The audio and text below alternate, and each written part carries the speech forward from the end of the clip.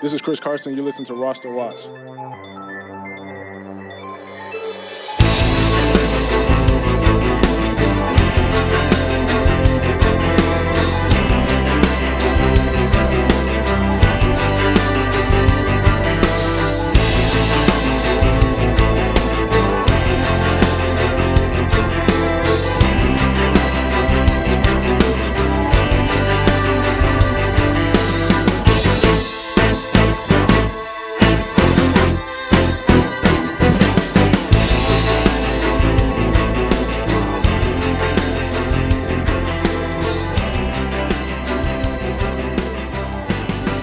Ladies and gentlemen, Roster Watch Nation, welcome back to the epic Roster Watch podcast brought to you by rosterwatch.com.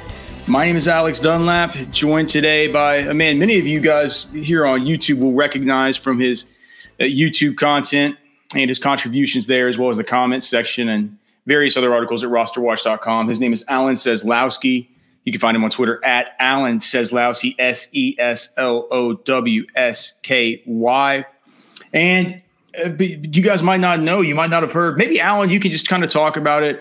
Our partnership with Dynasty Depot, which is going to be they have plans to do some really cool stuff with FFPC and sort of really revolutionizing the way that Dynasty teams are bought and sold in different ways, angles you can play with that. They have they've had their soft launch. They have their big launch coming up soon, and Roster Watch will be their exclusive provider of Dynasty rankings. That's something that, I'll be overseeing, that you're going to be heading up. And I figured it'd be fun to have a podcast now that I'm texting you all the goddamn time, all this bullshit about what I think of the rankings.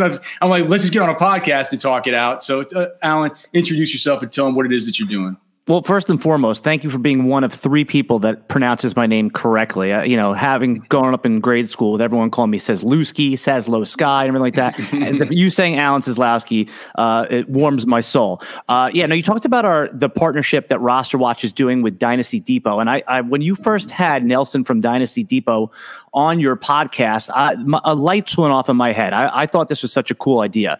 Now, you and I, one of the things that we've talked about is one of the most fun things in Dynasty fantasy football is drafting the team, but not everybody is as confident or as experienced or can do rookie evaluations like you do and can draft the team. So what Dynasty Depot is a place where you can go in and with their partnership with FFPC, if you have a Dynasty team there, you could take your team and actually put it on the market and sell it to somebody else. Or if you want to go in and buy a team that's already won a championship, a team that's in rebuild mode and is loaded with first-round picks, you don't have to go in. You can start from that point.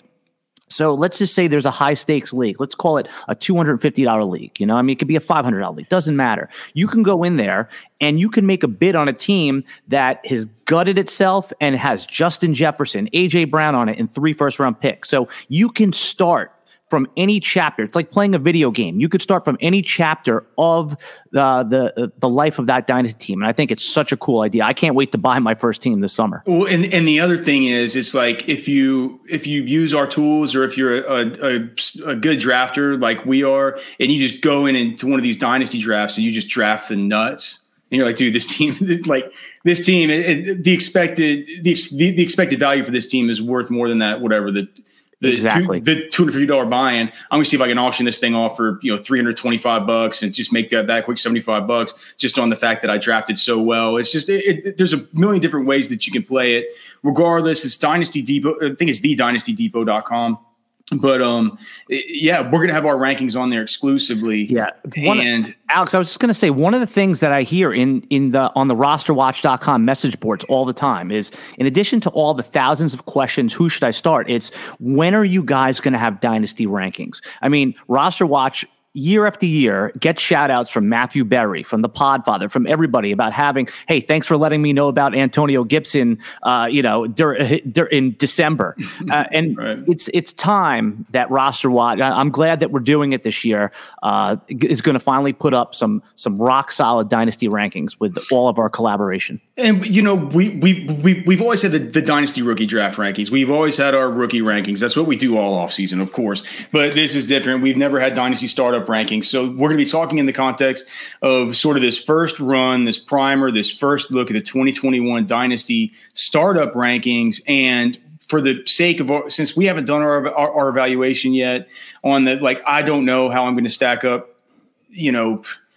Rondale Moore versus Rashad Bateman or Najee Harris versus Travis Etienne, or you know what I mean? Like, we're not going to be talking specifically about where rookies could fall here, but we're going to be talking about sort of the veteran players, the veteran player pool. And as we get our evals done on the rookies, we will then be saying like, all right, well, look, we had 2021 RB1 slotted right around here. So it's looking like that's going to be more like it's, this guy or this guy or this guy. And those things will evolve. But I think it brings up some good discussions just right now to talk about it. And the first thing I just want to talk about right off the very top is this Alvin Kamara slotting.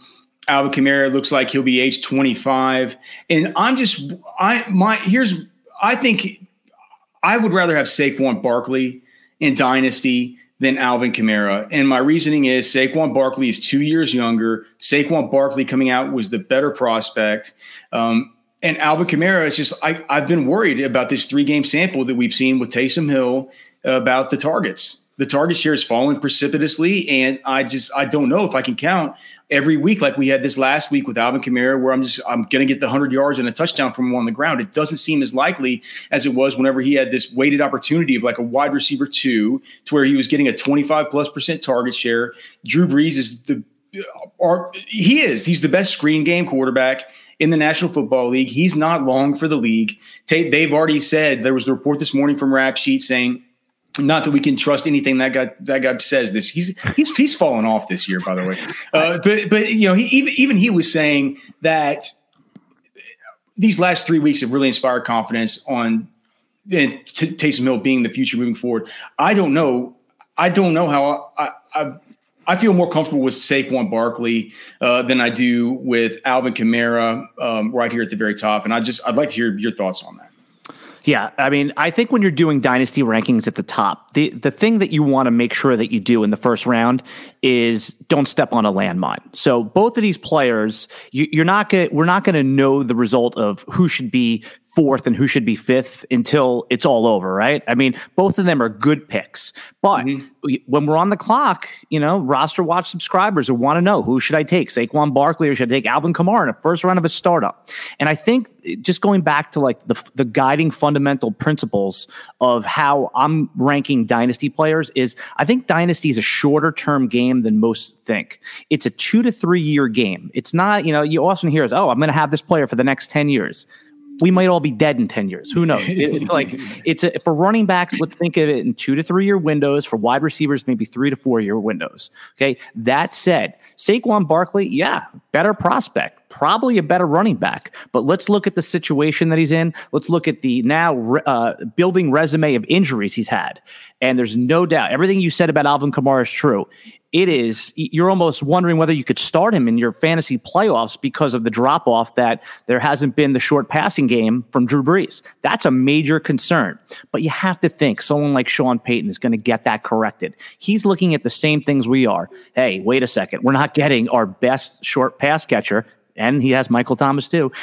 So you have to think those things will get corrected. There's been a couple years of banked production. And again, I don't know who's going to be right at the end. I don't know if Saquon Barkley is the better pick. I don't know if Alvin Kamara is the better pick. What I know is that I am going to fade injury optimism, and if I'm on the clock here, I prefer Alvin Kamara, but I don't think there's any good reason to fight it or push and pull Saquon Barkley. Everything you said is correct. Yeah, I don't know. Maybe as we start getting some consensus, here's what I'm saying. I'm not comfortable going against consensus to make sure that Alvin Kamara is ahead of Saquon Barkley. If that makes sense, I'm not comfortable saying like everybody else is wrong and I'm right that Alvin Kamara should be taken in front of Saquon Barkley, because for me it's like I think what David Gettleman's done over this offseason has been low-key kind of sharp. Yes. I think that Joe Judge is good. I think that their defensive coordinator, I forget his name, that defensive coordinator is good. I think the defense is getting better. Andrew Thomas has looked better and better, through the course of the season. It looks like that offensive line is starting to come around. Saquon is Saquon. Right. Right. I don't know. So that's my only concern is if we start seeing it being a consensus that Alvin Kamara is going ahead of Saquon Barkley, I think it's fine.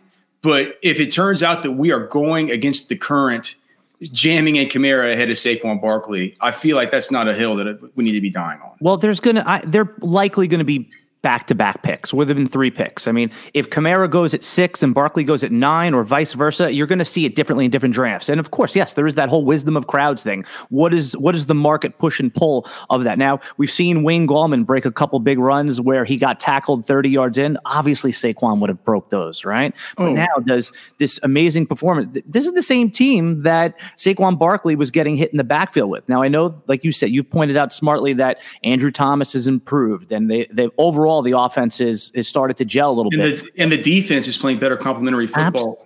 Absolutely. But now does Wayne Gallman add a little bit of cap the ceiling of Saquon Barkley? It doesn't sound like that, that sounds crazy, but maybe this is somebody that, if Saquon's had a couple years of injuries, so instead of being a 24 touch player, maybe he becomes a 17 or 18 touch player.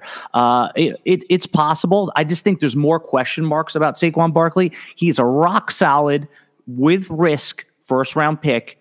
I like what I've seen in the banked production department from Alvin Kamara, which is why I prefer him. But your point about fading consensus is a dangerous game, but that's why we're doing this now. That's why we're getting ahead of everybody and hashing these thoughts out now, because often I like to go back to my original thoughts, which is right now, and because those original thoughts get polluted by ADP. They get polluted by consensus. I get it. And I can already tell, look, this is just going to be a running backs podcast. We'll do a wide receiver one next week or something. Okay. But the next guy, and I like the way that this generally looks. I think I like the way it looks basically all the way down until we get down to like running back. Here's a group for me. Running back, where you have running backs 11 through 13 and it's the rookies. It's guys like Antonio Gibson, Clyde Edwards-Helaire, Jonathan Taylor. There are a few things to me. I think that Jonathan Taylor should be on top of all those guys. Yeah. He's the best prospect. He's got the best offensive line. He's getting better and better. With every week that goes by, he's becoming a more and more a sort of a less and less attainable option. I was telling you in the notes that like I've been trying to trade away Antonio Gibson for Jonathan Taylor, like with an extra piece, and I can't get that deal done in a pretty sharp dynasty league. So which makes me think that the value of Jonathan Taylor has gotten to the point where it's probably a little bit higher than Antonio Gibson's right now. And when I think about Clyde Edwards-Helaire versus him, yes, he's in the better offensive system. Yeah, and it's the question is how much do you factor in that, God damn it, he's in the Mahomes offense. Like that's a big deal. But they've shown that he's not going to be the workhorse there. He's pretty slow. He looks pretty small. They're not using him in the passing game the way that you would like. How did you like? What do you think about my statement that Jonathan Taylor should be on top of these three? Yeah, Jonathan Taylor is squarely back in the circle of trust, isn't he? You remember a couple weeks ago when you couldn't even start him? Yeah. For dynasty players and dynasty discussions, we sure are, not when I say we, I mean the dynasty players, the dynasty analysts. We sure are. What have you done for me lately? Who's the hot guy this week, right? We get swayed by that. Now, with a toe injury to Antonio Gibson and Jonathan Taylor producing a couple 20-pointers, we're swinging the other way. Yes, Roster Watch had Jonathan Taylor as their clear-cut RB1 in this class. And when you have someone as your RB1, you're not saying, hey, they're definitely going to be the number one overall guy. You're saying, hey, this is the rock guy that we are confident is going to finish as a top 2 or 3 rookie running back. And you were right.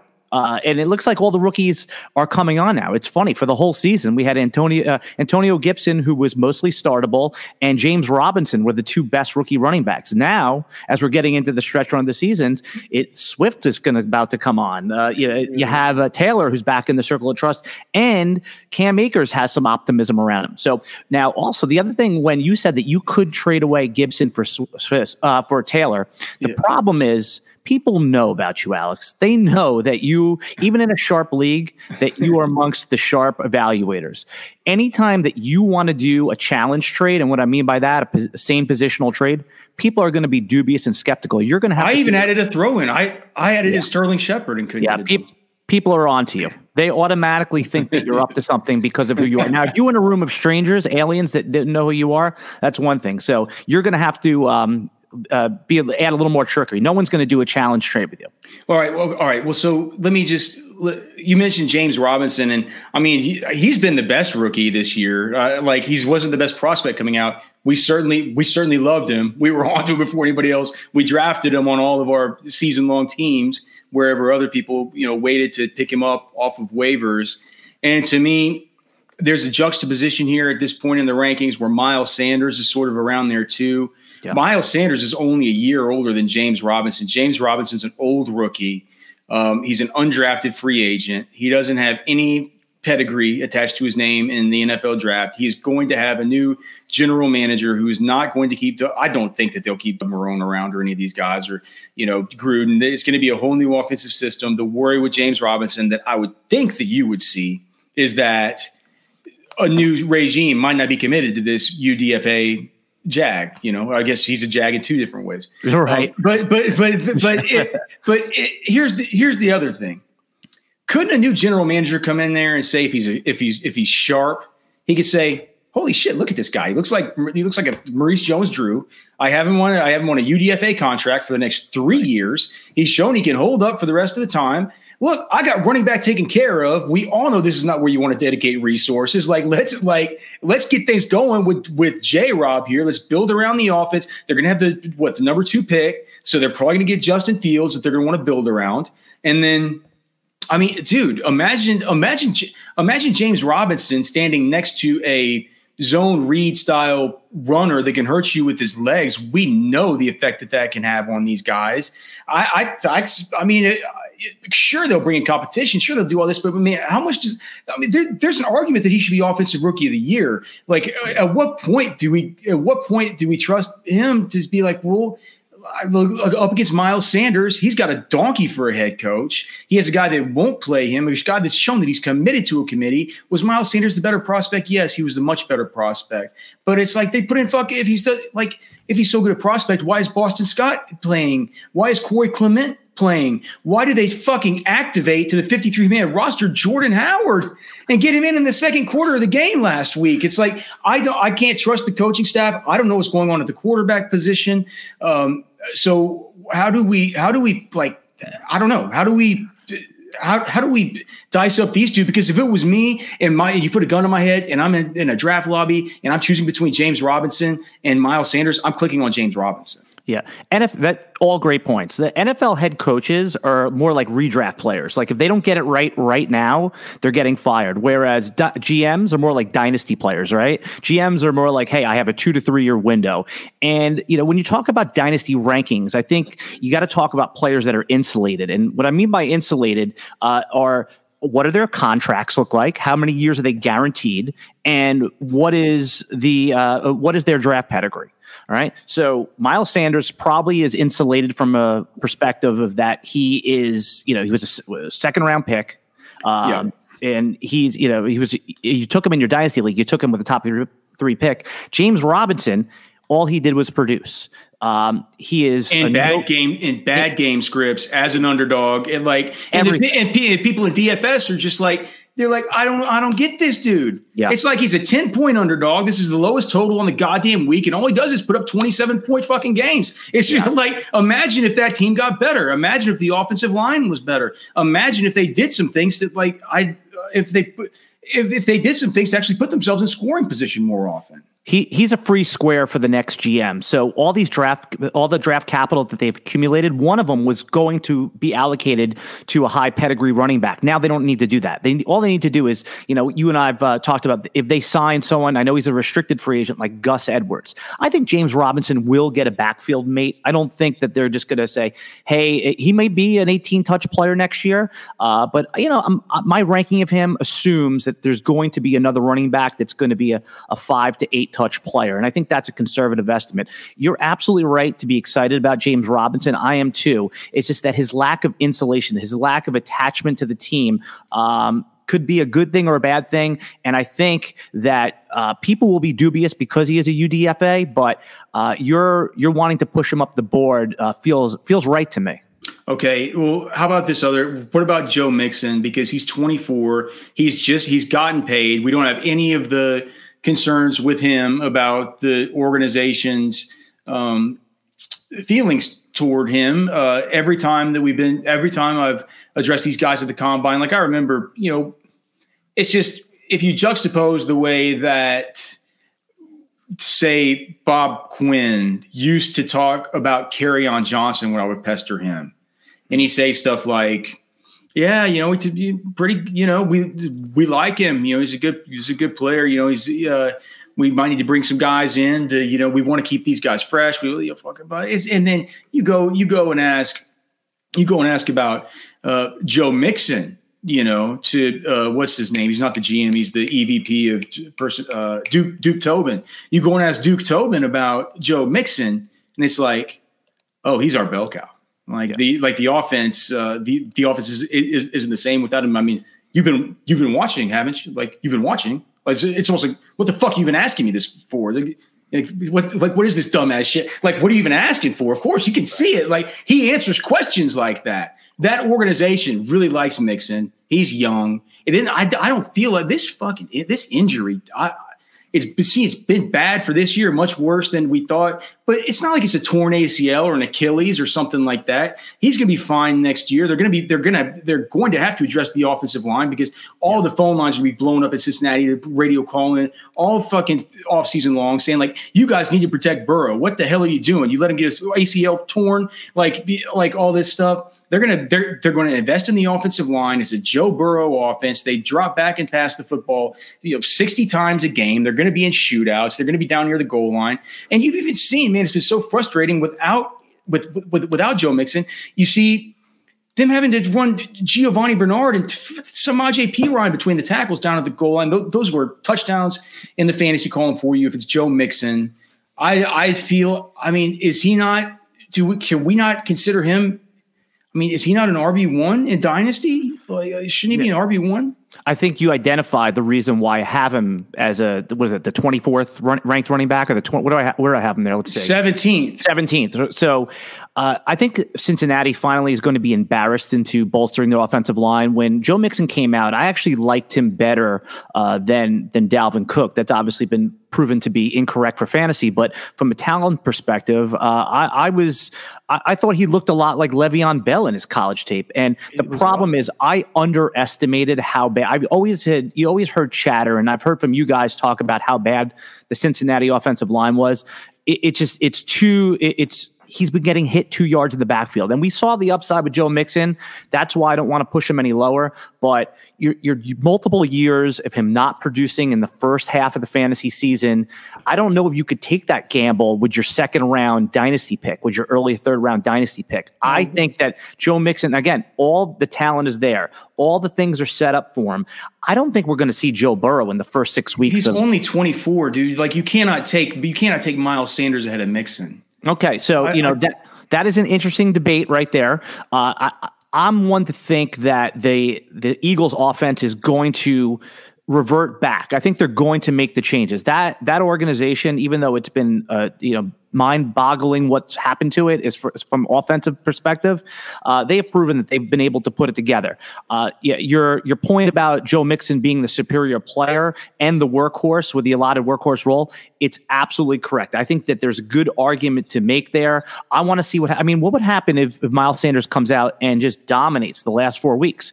Our mindset might flip there. With the schedule they have coming up, I'm not sure that's going to happen. Right. I mean, if he gets 5-6 dump-offs a game, who knows? That's what I want to see. I want to see how Jalen Hurts plays with him. I know there's a lot of pessimism on Jalen Hurts. I've seen his weekly ranking against the Saints go high, go low. I think that he's going to be all right. I mean, what was your initial thoughts on Jalen Hurts? And again, I don't want to pivot away from your question about Mixon, but Hurts's college production from a running perspective, which we know could be good for the running backs. What did you guys have on Hurts before the draft? I mean, are we talking about his sophomore year at Channelview High School here in Texas? And I've been watching Jalen Hurts since he was a sophomore in high school down at these camps. I know his dad, Coach Hurts, and you know what, man? To be honest, Charlie Strong and Sean Watson, those guys didn't even offer him, which was interesting. I thought he looked pretty good at the first camp that I saw him at. Obviously, a coach's son, good player, not the best player at Alabama. I didn't think he was.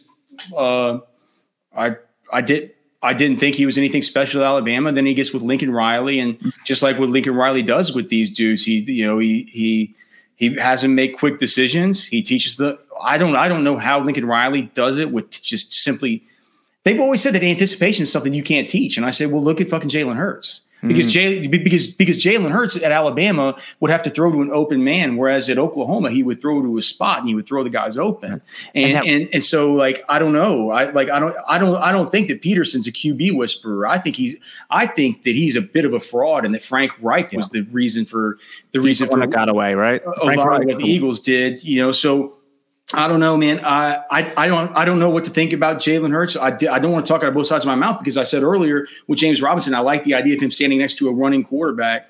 We know that Jalen Hurts, well, he's not the super fast dude. He's super athletic. And if you watch back the Oklahoma stuff, he's kind of like more one of these, like, I'm talking about your Big 12 guys, but he's like one of these like 2019 Sam Ehlinger type runners, where he was like a truck, big, strong, powerful young man with good enough speed. You're not going to worry about him getting out in the open and taking hits, even from NFL caliber defensive players. So I think that there's no guarantee you can stamp on any of these guys' boxes. And I wouldn't say that Jalen Hurts doesn't fall to the second round if he's a super awesome prospect that was a can't miss. But I'm certainly interested and excited to see it. It can't be much worse than Wentz has been.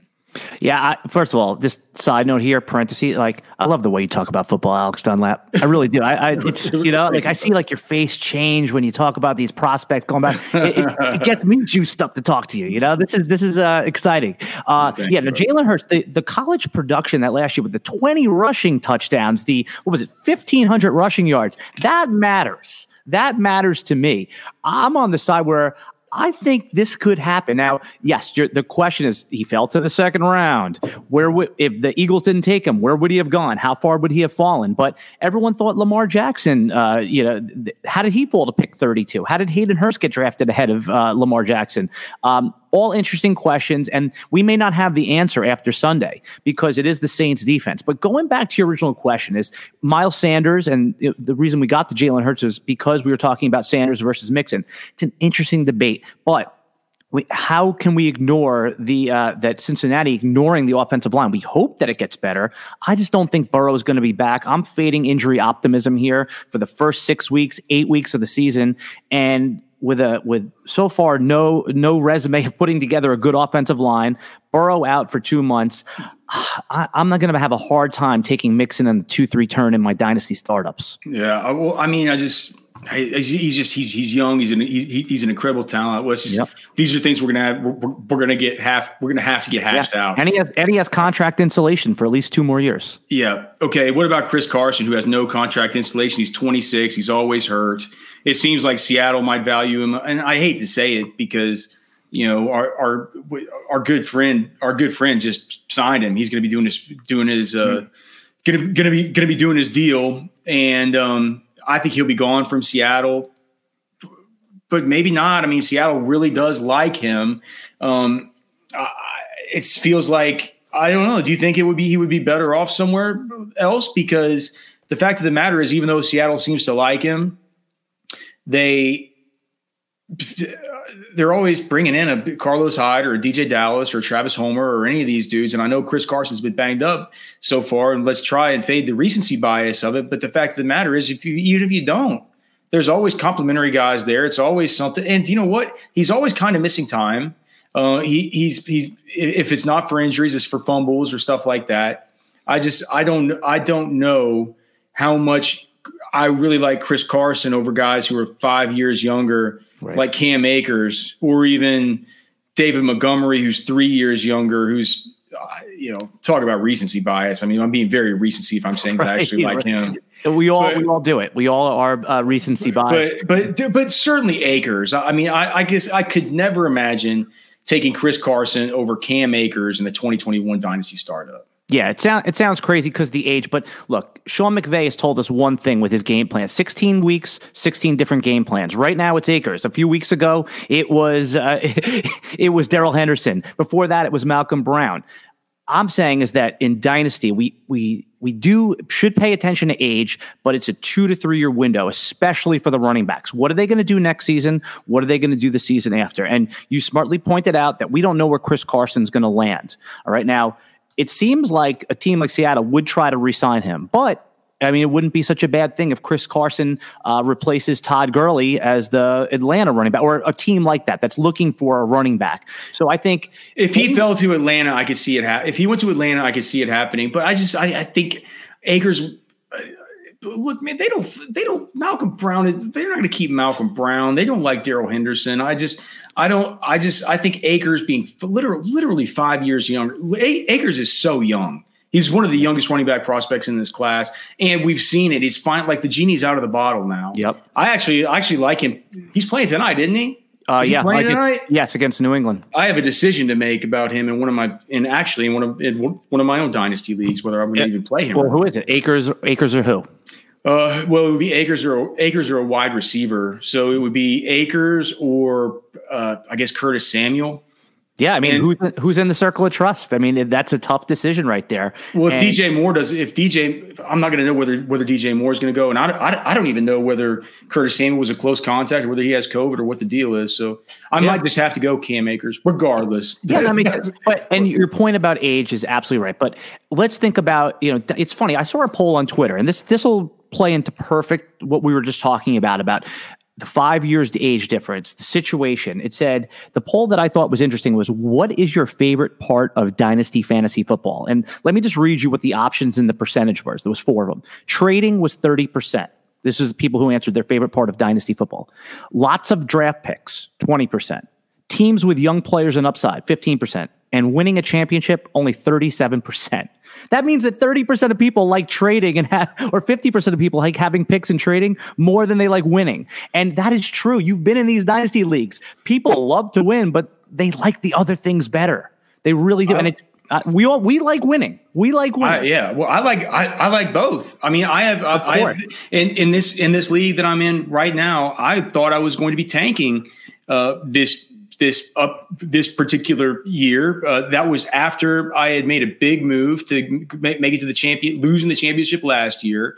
I used my 111. This is a Devy league. Mm-hmm. So I had already taken a bunch of 2021 guys. This is a league where I do have Najee Harris. I have Travis Etienne. I have Rondale Moore. I have all these guys on my taxi squad. And like all of a sudden, I'm back in the playoffs. But like, it's just you can win and build for the future at the same time. But the most important thing you're always thinking about is winning a championship, unless you know you're completely out, right?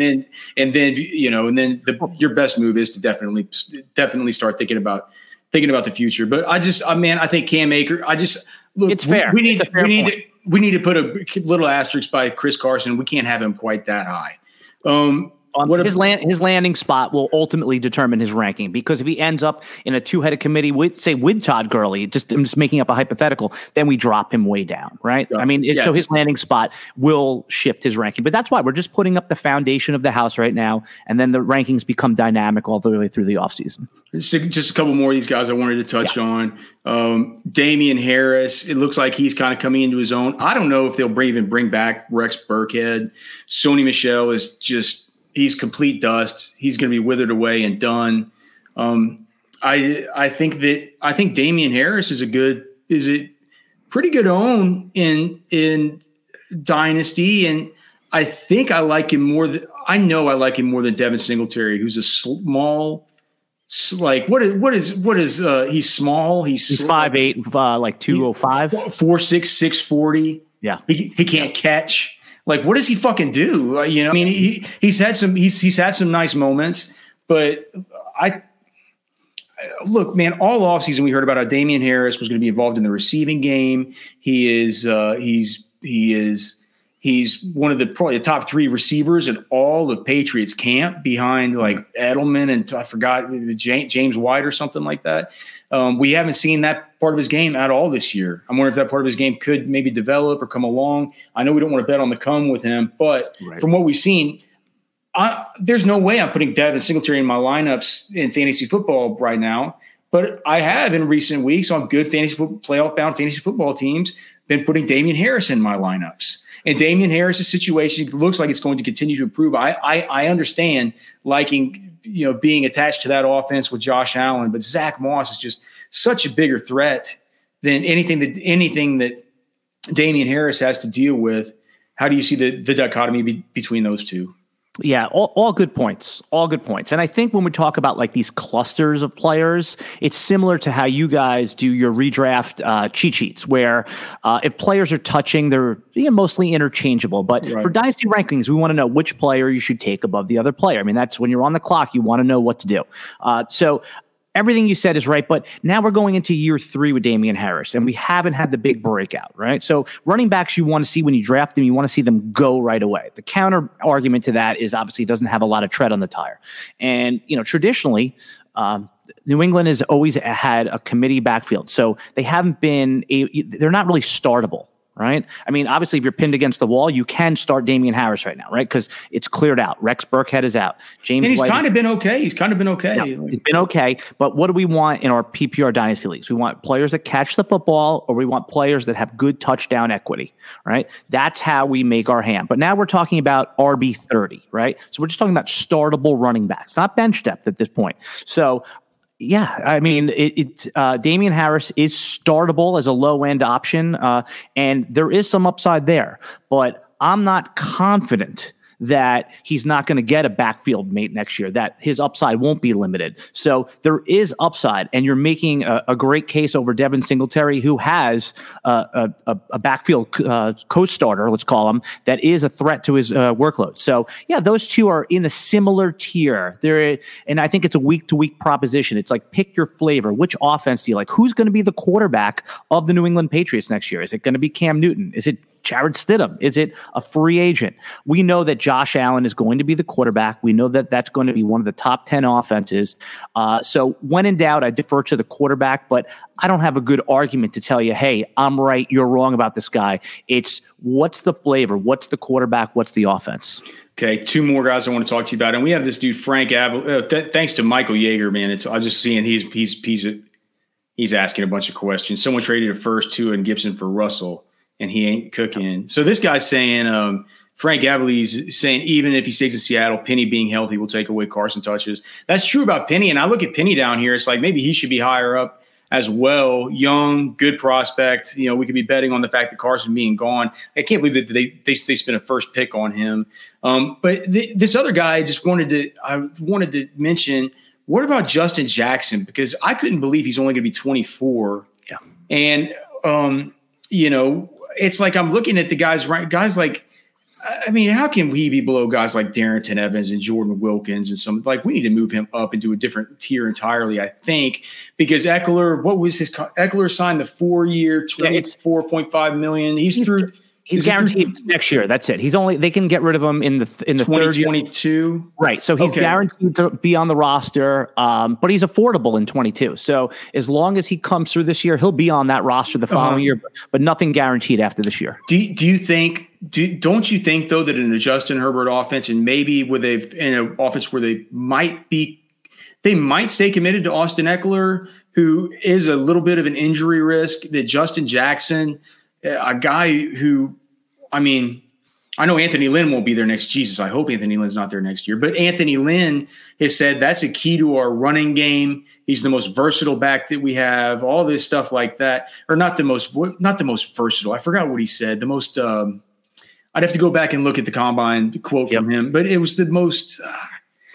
Some sort of superlative, like an important back in some important way, and. He's also made quotes that the offense is going to kind of revolve around him.